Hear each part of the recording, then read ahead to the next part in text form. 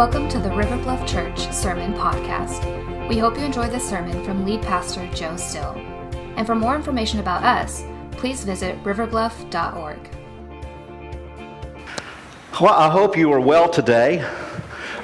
Well, there it is. I started to say I didn't hear as much throat clearing and sniff. Oh, there we go. Bring it on. It's coming now. God bless you all. It's cold and flu season, and so do not be offended if you extend a hand and somebody does this. Okay? They're just trying to be safe. They're trying to protect you too. Okay? Hug a little differently right now. You can still hug, but do that side hug, not in the face, turn your head, kind of thing.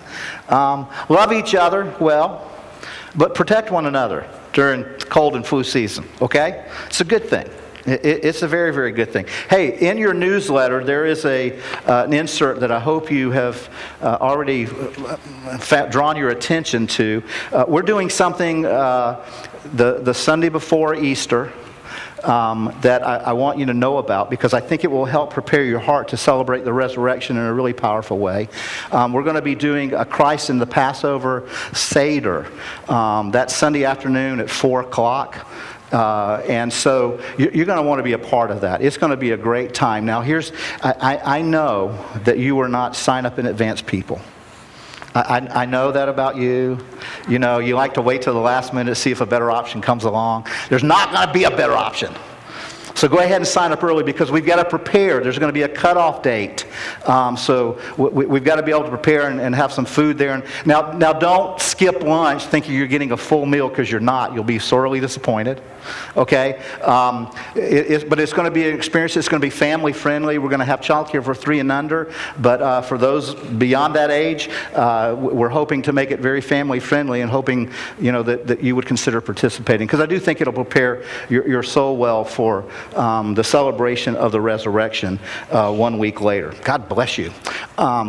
I'm going to quit God blessing you now, so just know I intend it, but I'm just not going to keep saying it. Hey, today we're back in Ephesians. We're in chapter 6. We're going to pick up in verse 18, kind of where we left off last week, if you got your worksheet. Now, for those of you who have started using the Bible app and are taking your notes that way, it's still going to work today, but kind of last minute I made some order adjustments. It's all in there. You just may have to hunt for it a little bit more than you had to last week. And if you haven't picked up on that, you can use the Bible app to keep up with your notes. You can save them, all that kind of stuff. It's pretty cool. Tim Vianu kind of is keeping up with that for us. Now, while you're getting turned on, turned out, flipped over, whatever you do with your Bible, to Ephesians 6. One of the things, and just FYI, we're also going to be in Ephesians 3 and in Luke 5. So if you want to find those, and mark them or something, you can do that. One of the things that happened in my life, I don't know how, it's a mystery. It may have been, I may blame it on the Dukes of Hazzard, watching too much of that in my adolescence. But for some reason, I picked up, in my later adolescence, I picked up saying the word bodacious. Everything became bodacious. I just said it all the time. And so my senior year, I realized that summer I'm heading to College of Charleston. That was where I started my college years. And I thought, probably not a good word for College of Charleston. So I decided over the summer to try to ditch bodacious. It was hard to do. But I finally kind of worked bodacious out of my vocabulary, at least as a frequent flyer. Some interesting things about bodacious. Bodacious is an actually fairly young word. Its roots are back into the 19th century. Those who study the origins of etymologists, who study those word origins, tell us that it's actually the blending of 2 words. Any idea what 2 words got blended? Bold and audacious. Bodacious. And so I want us to think today about praying bodacious prayer. So I want to start by reading. I want to go back to read a little bit further back than verse 18. I want to start in verse 10 and kind of pick up, just to give us some connection to where we were last week. Paul writes these words in verse 10 of Ephesians 6. Finally, be strong in the Lord and in the strength of his might. Put on the whole armor of God that you may be able to stand against the schemes of the devil. For we do not wrestle, some translations say battle or struggle against flesh and blood, but against the rulers, against the authorities, against the cosmic powers over this present darkness, against the spiritual forces of evil in the heavenly places. Paul here is declaring, if you're going to be a follower of Jesus, you're going to be in a battle. It's going to be a fight. We talked a lot about that last week.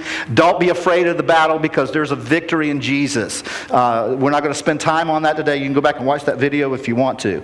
But then Paul says, I'm going to equip you for the battle. So verse 13, he says this, therefore take up the whole armor of God that you may be able to withstand in the evil day, and having done all, stand firm.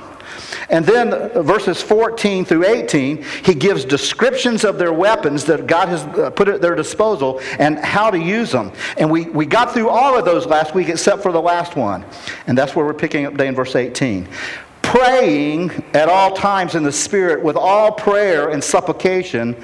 To that end keep alert with all perseverance, making supplication for all the saints and also for me. And Paul goes on to say, pray for me that I will be bold with sharing the gospel. Now, when it comes to praying these kinds of prayers, these spiritual warfare prayers, I tried to think of a one-word description that made me think that this is what a spiritual warfare prayer looks like. And it was the word, say it with me, bodacious. Bold, audacious praying is what spiritual warfare praying is about. And so when you think about spiritual warfare prayers, they've got to be these bodacious prayers. That's what spiritual warfare praying looks like, bold and audacious praying. Now, it seems strange to me a little bit that here in Ephesians 6, Paul didn't just stop and start telling them about, okay, here's how to pray it. Here's how you pray bold, audacious prayers. This is what it would look like if you prayed. Well, I don't understand why he didn't instruct them in spiritual warfare praying until I remembered he had done that already at the end of chapter 3. But I didn't see it.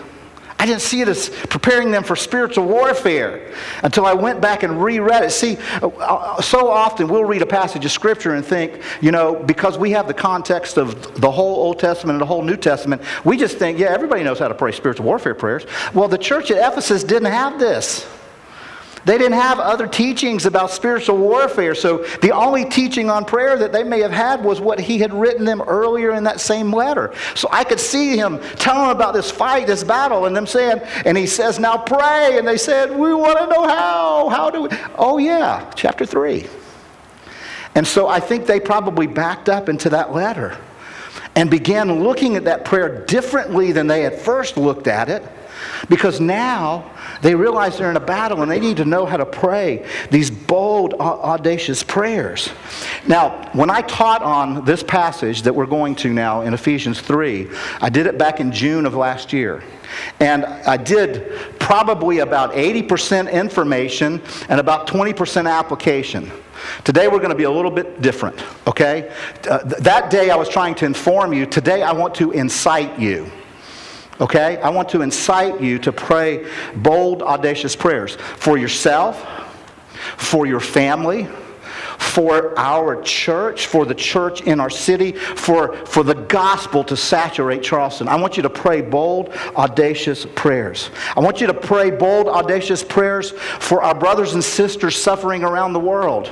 I have been so heartbroken for the suffering that's going on in Nigeria. We have some members of our River Bluff family who are from Nigeria, who still have family in Nigeria. And my heart breaks for what's going on there to believers, followers of Jesus who are being killed, tortured to death, sold into slavery. Horrible things. We need to pray bold, audacious prayers for those who are persecuting them as well as those who are suffering them. So I want us to think about this bold, audacious prayer of Paul when we read through Ephesians 3. Now, the truth is, I will tell you, it gets me a little excited. I get excited when I think about that for our church, for you as God's people. But here's what amazes me about our prayer life oftentimes, is we have this great big God, but we pray little wimpy prayers. Just little wimpy prayers. Yeah. See, the God that we talk about today, now look how Paul starts off his prayer in verse 14. He says, when I think of all of this, we'll talk about that in a minute. I fall to my knees and pray to the Father, the creator of everything in heaven and on earth. The Alpha, the Omega, the beginning, the end. He's the first and he's this great, big, powerful, bold, audacious God. And we pray itty prayers. Just these little pitiful kind of prayers. And I'm praying today that God will do a work in all of us. That we'll begin praying bodacious prayers for our family and for this church. But in order for us to kind of do that, for us to see God move in bold, audacious ways, we got to learn to pray those kinds of prayers. And Paul helps us with that today. So I want you to walk with me. And this prayer that Paul prays is in a context. It's contextualized by verses 1, 2, and the first half of chapter 3, because he's declared the power and the implications of the gospel of Jesus. He says what Jesus has done. He talks about how he brought us into a new spiritual family. And in that spiritual family, there's no racial division. The walls are to be torn down. When that family comes together, it's supposed to display the full beauty and glory of God himself when we gather as his people. Paul goes on to write that those who were once dead, they come to life. Those who have been far off have been brought near. And that's what he's talking about when he begins his prayer with this phrase, when I think of all of this. That's what he's talking about. All of those things that he has said are true. And that causes him to pray this bodacious prayer for us and for the people of Ephesus, and hopefully train us to do the same thing. Verse 14, he says, when I think of all this, I fall to my knees and I pray to the Father, the creator of everything in heaven and on earth. Verse 16, I pray that from his glorious, unlimited resources, he will empower you with inner strength through his Spirit. Then Christ will be at home in your heart. Some translations say, will dwell in you. Now the idea here is this, that the Holy Spirit would come into our hearts and get you ready, get you prepared for Jesus to really come in, for you to experience the fullness of Jesus dwelling, living in you, making his home in you. Now the implication there is, your heart's not ready. It needs to be made ready. Your heart's got to be prepared. So the Holy Spirit comes and says, I need to get you ready. It's kind of like selling a house. Where are my real estate agents? There's some of my real estate agents back there. I'm going to tell a real estate story. Not a personal one, just one that kind of I thought about. Here's what both of my kids recently bought new homes. And none of this played out of that, but it just caused me to do some thinking. You know, in some situations, you hire a realtor and bring them on. You guys work through the numbers about how much your house is worth. You got that done. Well, then your real estate agent may say something like this. I'd like to have my interior design specialist drop by. Because I want us to do some staging of your house. I want to do some staging. You say, well, what's the staging? What's staging? Well, I want to maybe change out some furniture pieces a little bit. What's wrong with my furniture? I mean, look at this nice couch. It's in the original plastic. You know? Anybody ever sat on a plastic covered couch? My grandmama had one, God bless her. But my grandmama had like 47,000 grandchildren too, so her couch needed to be plastic. But see, we need to do something about your couch. Well, what's wrong with my couch? Well, and they're being nice, because they're really thinking, none of your furniture agrees with even the same century. People walk out of your room and your furniture argues about what century they're in, And so they stage, they come in and say, we just want to make a little movement. And then they're nice. They say it like this: because we're preparing your house, your stuff is good for you, but we're preparing your house for the people yet to come. We're not preparing this for you. We're staging for those people who aren't here yet, so they feel at home in this place. See, that's what the Holy Spirit's coming in to do. The Holy Spirit, what Paul is saying, the Holy Spirit is coming in to do some rearranging, to do some staging of your heart, to get your heart lined up, so it will be in line with Jesus. He says, I want to prepare your heart so that when Jesus comes. So the Holy Spirit says, I got some rearranging to do in you, because there's some bitterness in you. And we need to pull that out so that when Jesus is there, because it's not going to match his love. And you got some unforgiveness in you, and man, that's not gonna line up with Jesus' grace. So we need to get that out of you. And there's some lust in your heart, and that's not gonna align with the righteousness and the holiness of Jesus. So we need to stage your heart. The Holy Spirit needs to make some room so that when Jesus comes, his glory will be able to be displayed in your life. So there's some rearranging to do. And Paul says, I'm praying that the Holy Spirit will be able to kind of stage your heart, recognizing that in order for the Holy Spirit to do that, you got to be willing to let go of some things. You got to let that old plastic-covered couch go. You got to say, okay, Holy Spirit, do your rearranging. And what that means is you got to surrender yourself. You got to give yourself to him. Paul's saying, I'm praying that'll happen. I'm praying that your heart will get there where you say, Holy Spirit, I'm surrendering everything to you. Everything. Now, I'm one of those people that if you show me a prayer being lived out, I can pray it more passionately. I'm kind of a visual guy, so I need some help. Now, here's what we're going to discover today. This prayer that Paul prays in Ephesians 3, Jesus displays in Luke 5. In fact, Jesus displays this prayer throughout his life and ministry. But Luke 5, many of you know, my life verse resides in Luke 5.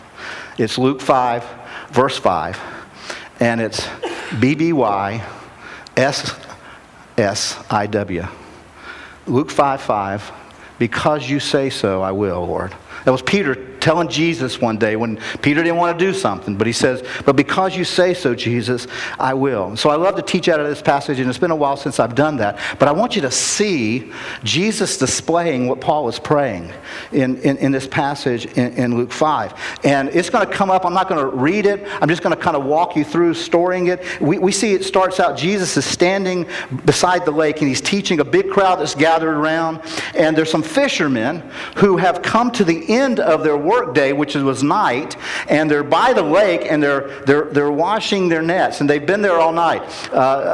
Another one of the Gospels talking about this tell us that they didn't catch anything. So Jesus sees these fishermen washing their net. Now, and you got to understand, they're fishermen. The Bible calls them fishermen. That is their identity. They are fishermen. Okay? Their identity is wrapped up in this. And they're washing their nets. And understand, they're washing their nets, and there's got to be some emotion attached to this, because they have worked all night long and have nothing to show for it. Just nothing. And so I believe they're kind of dug in there. And I think they're tired and exhausted. And I don't know how you think that might have affected them, but I want you to think about maybe a time in your life where you worked hard.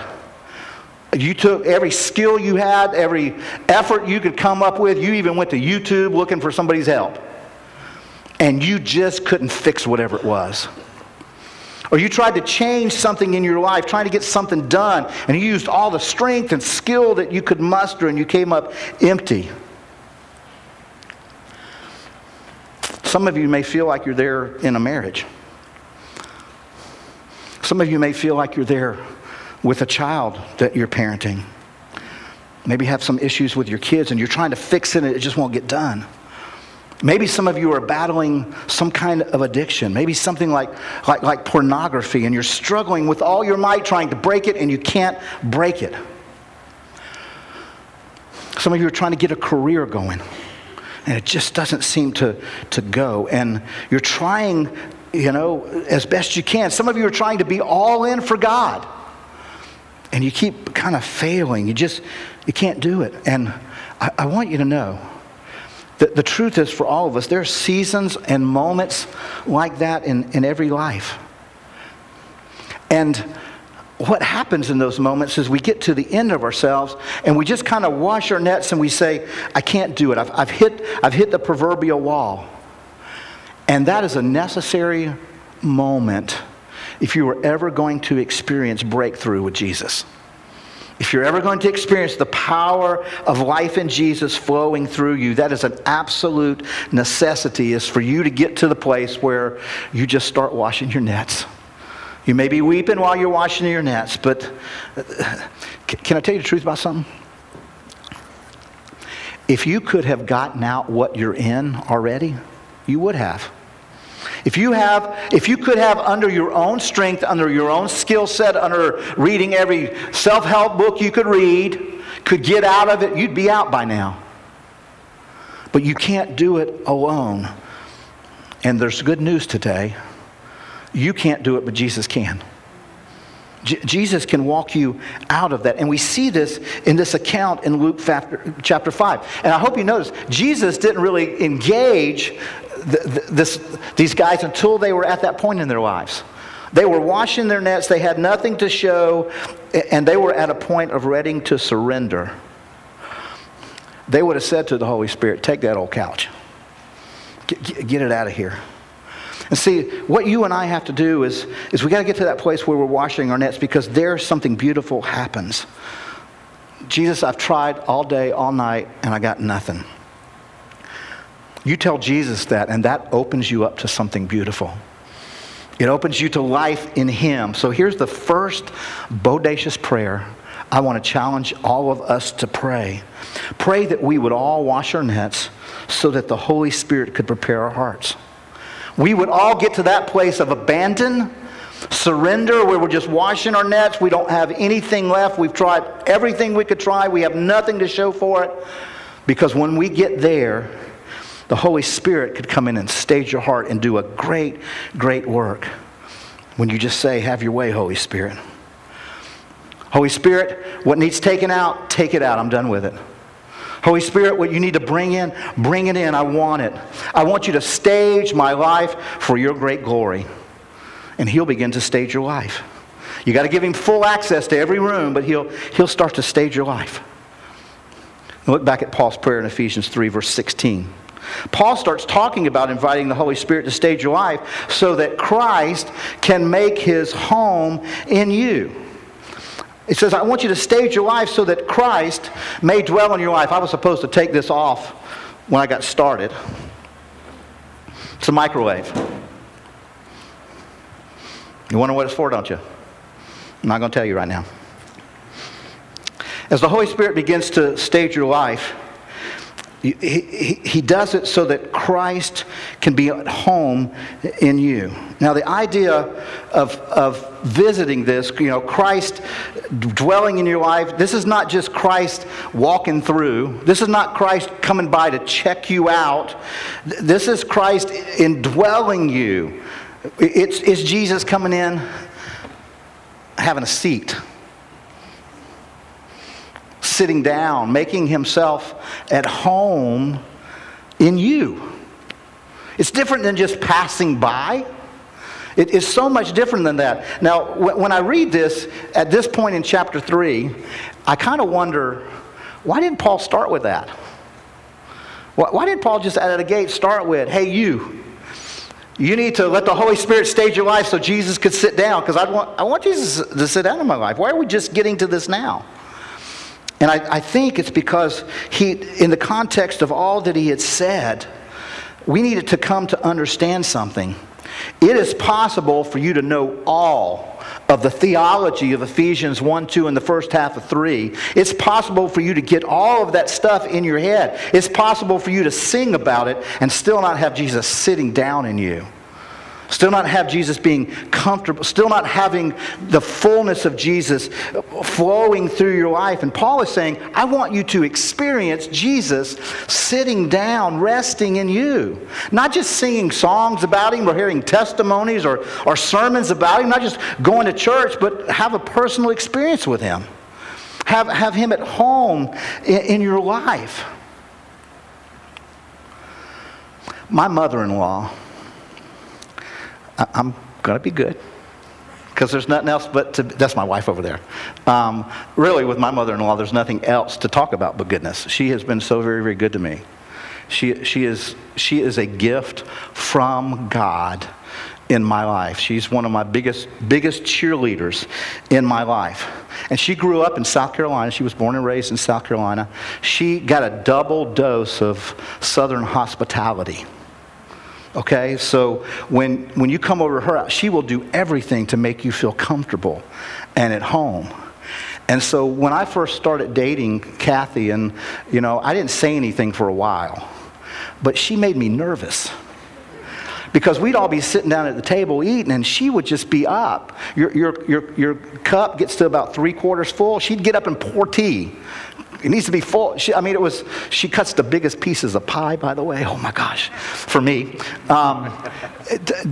She's just filled with hospitality. She wants to make you feel. But finally, after a couple years of this, I don't know, we've been married a couple years. Finally, one day I said, Miss Nettles, would you please sit down? You're making me nervous. Now, I don't know if you know anybody who, has a nervous condition because people won't sit down. But, I was just, because I felt bad. I wanted her to just kind of be at home and be comfortable and sit with us and feel at home in her own home. See, what Paul is saying is that Jesus needs to feel at home in you. And if Jesus doesn't feel at home in you, you know what? It should make you nervous. It should make you a little bit unsettled, the thought of Jesus not being at home, seated in your life. You ought to be thinking about, Jesus, sit down in my life, because it's possible to know about Him but not experience Him. Not experience the fullness of beauty in Him. I want to give you just kind of another way of thinking about this. Krispy Kreme opened up on Latson Road.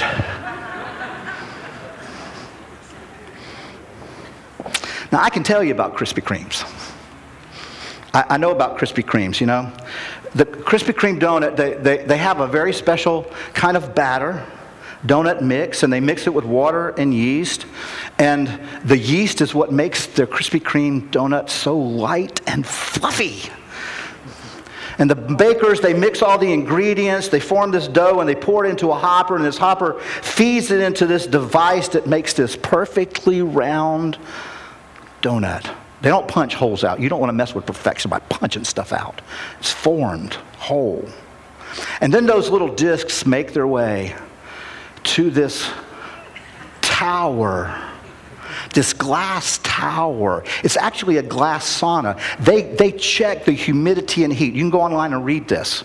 They keep constant monitoring of, it's like a special sauna for the donut.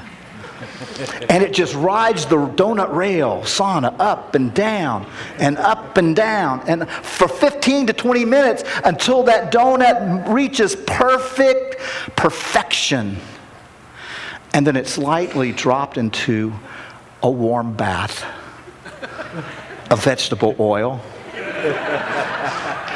where it tans on one side first to a gold and crisp brown, and then it's gently, just like you're sunbathing, flipped to the other side until it's just this golden brown lusciousness. And then it gets on a conveyor belt and it makes its way to that glazed waterfall. That sugary, sweet, glazed waterfall. And if you happen to be fortunate enough to be there when the red light is on, the glowing hot and now sign, you can ask for one. And they will give you this warm, sugary, delightful treat, and you put it in your mouth and you kind of swirl it around like a jacuzzi of sweetness. And it passes over your taste buds and down your throat, and then your stomach just kind of opens up like a warm blanket to bring it in. Now that's the Krispy Kreme experience.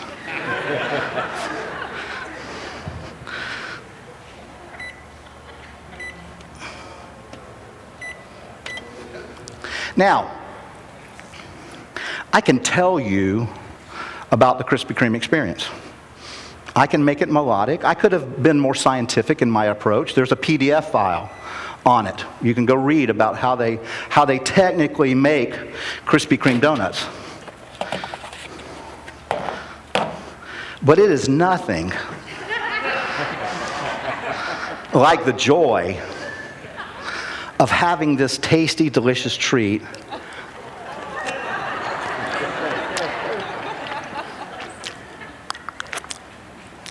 sit down on your tongue.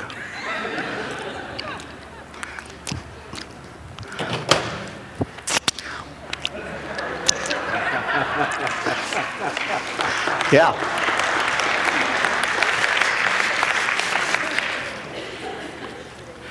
Paul is praying that you would let the Holy Spirit stage your life so that Jesus could sit down in you. So that you could experience the beauty and the wonder and the sweetness of the gospel of Jesus in your life. Because God has these incredible plans for you. He has these incredible, wonderful plans for you. And Paul is saying, you don't want to just read stories about Jesus being a provider. You don't want to just hear testimonies about Jesus being a provider. When you're broke, you want to sit down with the provider because you need your bills paid and you don't know how they're going to get paid. But when they're paid, at the end of the month, you don't know how, you know the provider. It's good to hear people stand up here and give testimony of coming out of addiction or experiencing the healing power of God. It's great to sing about God who is our healer, but it is nothing like getting news from the doctor and having Jesus sit down in you. Experience the healing power, the touch of God on your soul. Then you know Him as healer. You know Him as provider. You get to experience Him. And when you do, you'll know His glory. Paul says, I want you to know Him just like that. So He'll make His home in you. Your heart will be a dwelling place. Because if it does, verses 17 and 18, when He does, the roots of God's love will come into you. And it will stretch you. That's what the love of God does when it comes in you. It begins to stretch you. Because Jesus wants you to know how high God's love is for you. Because for most of us, our view of God's love is low. We have a low ceiling when it comes to God's love. We kind of walk slumped over and head down because we don't think we're worthy of God's love. And Jesus says, I want to sit down in you so that my love stretches you higher into the love of God. You see yourself wrongly. You see yourself as something less than what God sees you. Friends, this is spiritual warfare. This is a fight for the truth about who you are in the sight of God and how you're loved by Him. See, when we start talking about you being His beloved son or daughter, walking in the love of Jesus, you can't see it. Because you got a low threshold of where you think you can be loved by God. Because all you see is your failure. You see your shame. You want Jesus to make His home in you. You want Him to stretch you. And He wants to. He wants to lift your head up to a higher place. To call you into that high love of God. So you can stand in all its fullness.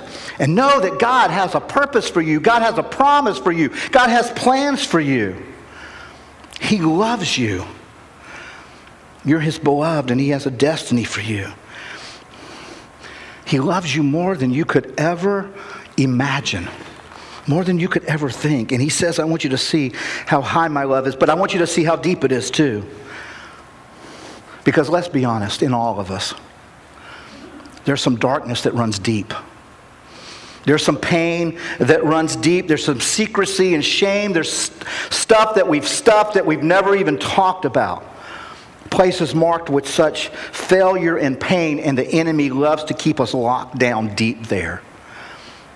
God's love is deep enough to go there. When Jesus gets seated in your soul, his love goes down deep. Friends, we're talking about spiritual warfare here.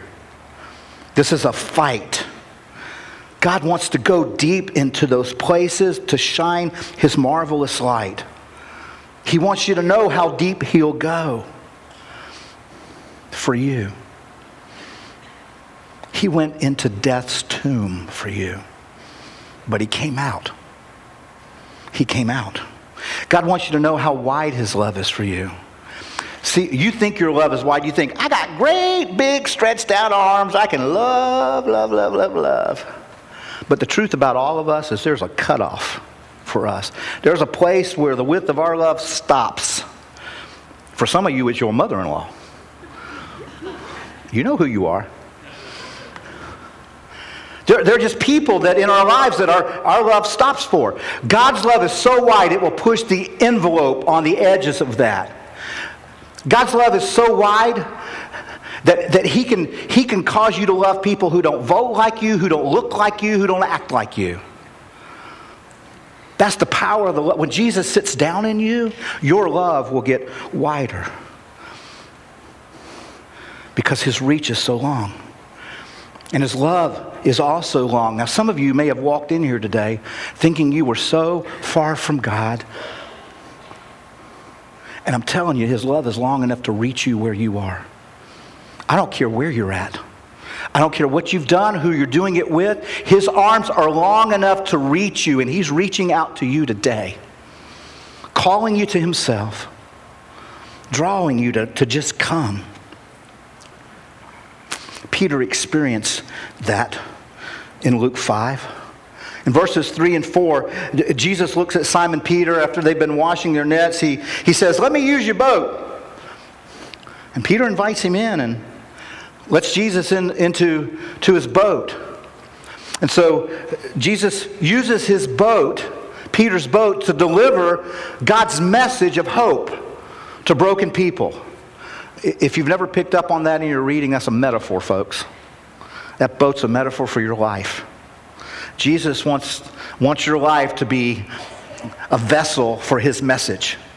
That's what Jesus wants. He wants your life to be a vessel where you go to work to display his glory, in your own home, your relationships, in your marriage. He wants to display his glory through your life. And so this leads us to that second bodacious prayer that we need to be praying. And it's this: pray that Jesus would sit down in us and stretch us so our lives would display his message. Stretch our love so our lives will display the gospel. God, would you stretch me so that your message has room in my life? Back in Ephesians 3, verse 19 and following, Paul says, I'm praying that you will be filled with the fullness of life, that you'll get the full measure, not half of it. You'll get the full measure of God's love, that you'll be made complete and filled to fullness so that your life could be used as a message for the gospel. And Paul prays this prayer in verse 20. He's still praying. And he says this, now, all glory to God who is able through his mighty power at work within us to accomplish infinitely. Some translations say exceedingly. Some translations say abundantly, more than we can ask or think. God wants to do so much more. And I hope you picked up on the progression. He's saying God wants to start with the prayers you're praying right now, but he wants them bigger. He wants them bolder and more audacious, because he wants to go beyond the prayers that you're praying now. Some of you are praying prayers for your marriage right now. Some in our family are praying prayers for healing right now. Some of you are praying prayers for your finances right now. Some of you are praying prayers, God, I want you to use me. However, God, I want you. Some of you are praying prayers for our church. Some of you are praying prayers for the gospel to saturate Charleston. And I want to promise you this. Our best days as followers of Jesus are not behind us. Now, I know you watch the news and you think, oh, it's done. The best days for the followers of Jesus are ahead of us. For every last one. God's not done with you yet. He wants you praying these audacious, bold prayers so that your mind will be set to walk with Him. And He says, I'm going to do exceedingly abundantly more than you can ask or think. I want to move in your life. He's saying, see, we so often live with lack. And we live with scarcity.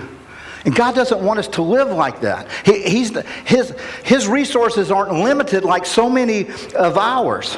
He's got an abundance, exceedingly more, He says. And then I want you to think again about what Paul said. He said, all glory to God who is able through His mighty power at work within us. So you're saying, so God's power is going to be at work. Is it limited to just being in us? Somewhat. See, what Paul is saying is that God's mighty power is in you, but for your life, it's only going to do as much as you allow it to do in your life. It's only going to go that far. Friends, God wants to do great things through you out there. But He is not going to do it out there till He does it in here. Some of you have big dreams of how you want God to use you. God is not going to send you out to hypocritically write spiritual checks that your spiritual account can't cash. So if you're a mom and you're thinking, I want to take joy to some other moms. Well, you know what Jesus is waiting to do? He's waiting to sit down and bring joy in you. Or you're a man and you're thinking, I got some brothers, some friends who don't know the peace of Christ, and I want the peace of Christ to be known by them. And Jesus is saying, you know what? Let me sit down in you and let my peace work in you first. And then we'll go out there. See, it's His power at work in you. The only limitation to His work through your life is, guess who? Ourselves. It's us. He wants to do exceedingly, abundantly more. There's more that He wants to do in and through our lives, but He's not going to do it out there until He does it in here. And so, you and I, as part of inviting the Holy Spirit in and surrendering, we've got to be willing to have our faith stretched. We've got to have a bigger, bolder, more audacious faith. And I need to confess something to you. Even as a pastor, I struggle with having a bold, audacious faith all the time. Because like you, I've had a few setbacks in my life. I've had some pain in my life. I've had some unfulfilled dreams in my life that have at times kept me from praying bold, audacious prayers. But on that journey, I've discovered something. Simon Peter discovered it too. Look back at Luke 5. In verse 4, Jesus looks at Simon Peter and He says, all right, thanks for letting me use your boat to get my message out. Let's go fishing. Come on, Peter, let's go fishing. Now, I don't know if you read between the lines much when you read these stories, but I just kind of see Peter doing the eye roll thing. Jesus, you just saw me over here cleaning my nets after having been out all night, didn't catch a thing, and you want me to go back out? You want me to go back out in the water? Jesus says, yeah, because here's the deal, Peter. It's not that the fish weren't out there. It's not that the lake lacked fish today. It's that you didn't have Jesus in your boat then. But Jesus is in your boat now. And guess what Jesus speaks? Jesus speaks fish. And Jesus says, I know where the fish are, Peter. Just follow me out. Let's just go. And Jesus tells him where to go, and Peter begrudgingly, I think, goes. And Jesus says, okay, here, put the net out. So Peter puts the net out. I don't know how long they waited. But I imagine if they waited more than 2.5 seconds, Peter was saying, okay, how much longer is it going to take? But then suddenly, verse 6, bam! The net is filled with fish. And I don't know how you imagine it happening, but I imagine all them fish are swimming in the same direction in that net.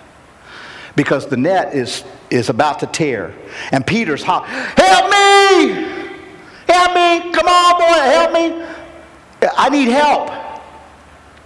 Here's the really cool thing about interactions with Jesus.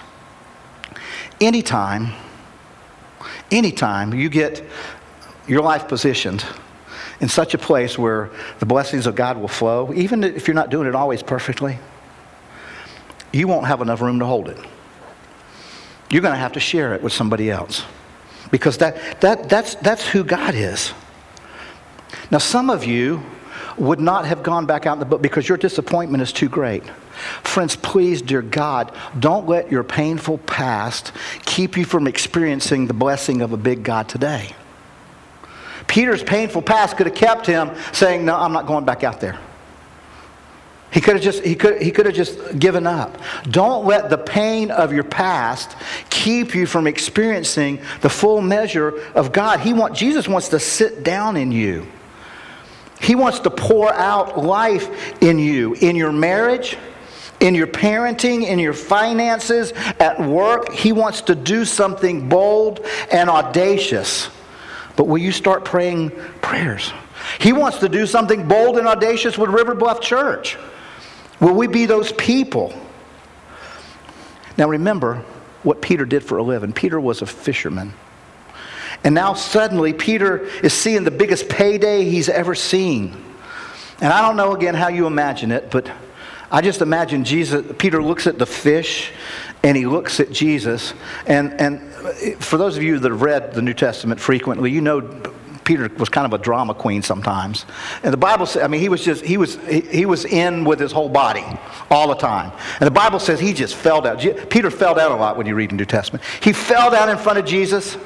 And he just cried out, I'm a sinner. I repent. Man, that's good advice for any of us. When in the presence of Jesus, just to fall down and say, truth is, without you, I'm a sinner. And I changed the way I think about life. I repent. And it marks him. And Jesus says, I know, get up. Get up. Because I have bigger dreams for your life. I have bold, audacious dreams for you, Peter. Get up. Because you're not just going to fish for fish anymore. You're going to fish for the hearts and souls of men, Peter. You're going to change the world. But you got to get up. And if it was, these days, Peter, I would imagine, would have looked at his boat keys and thrown them in a lake. They didn't have boat keys back then. He walked away from the biggest harvest he'd ever seen, never seen anything like it, because he saw a better, bolder, audacious life on the horizon for himself with Jesus. And he wanted that. So here's kind of the question. What does it mean for you today to walk away from your dreams to follow God's bigger dreams? Well, it means somewhere you're going to have to pray that you would wash your net so that your heart could be prepared for the Holy Spirit to stage it for Jesus, so that Jesus could sit down and stretch you, so that your life would display the glory and beauty of his message, so that you would know how high and how deep and how long and how wide his love for you is. And then the third prayer that you would pray is this: that you and I would be so overwhelmed by the sufficiency and abundance of Jesus that we would leave our little dreams to follow His bodacious plans for our lives.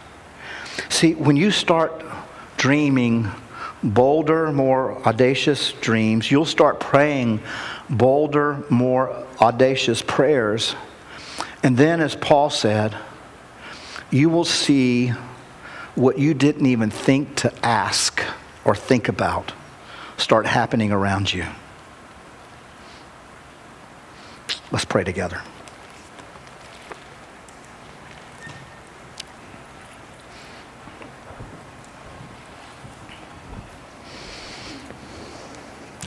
I don't know what you've been praying. I don't know if you've been praying itty bitty now I lay me down to sleep prayers. I don't know if you just, because of the struggle that you're in right now, you've been fixated and all your prayers are about your stuff. Maybe most of your prayers involve just you and your family and maybe a few friends. Maybe you think it's all about your story. And maybe you need to start praying for something bigger, something better. Maybe you need to be praying into God's story. Because your story in God's story makes your story bigger and bolder and more audacious. It stretches your story. It gives your story life and meaning that comes no other way. And so, God, right now, we come to you. We come, God, needing you to move in our lives. We come recommitting our flesh to pursuing you sitting down in us, Jesus, after we give the Holy Spirit permission to rearrange us so that you'll be at home, that you'll sit down in our lives, so that your love will stretch us in ways we didn't know were possible, so that we will experience your power flowing through us, so that we can bear your message out in the world. Your message of hope because we're filled with hope. Your message of joy because we're filled with joy. And as we're filled, God, our dreams will become bigger. So God, we pray. God, I'm grateful to know that as we looked at your word today, it reminded us that you start with what we're praying now. You start where we're praying now, and then you progress us out. So God, move us. Move all of us today. Move us individually. Move us corporately as River Bluff Church to be bold and audacious in our faith and our praying. And maybe you came in today and for the first time, you heard that God's love would accept you. That it would reach down to where you're at in whatever darkness or despair that you've been in and pull you out. Maybe it was one of the baptisms that you saw somebody saying, Jesus is my Lord and Savior. I've trusted Him with everything. And maybe that's what you want to do today, is trust Jesus totally. Most of us here, what we need to do is rededicate our lives.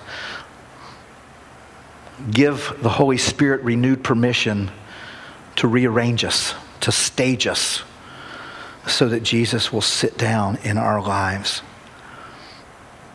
Transform us. So God, we come now. We bring our smaller prayers to you. Turn them into something bigger. We bring our smaller faith to you. Turn it into something bolder. We bring our lives to you, God. We bring our talents. We bring our treasure. We bring our time. We bring our full self to you now. Asking you, oh God, to take us, to show us that bigger dream you have, because we want to walk away from our little dreams to follow you. It's in the name of Jesus we pray. Amen.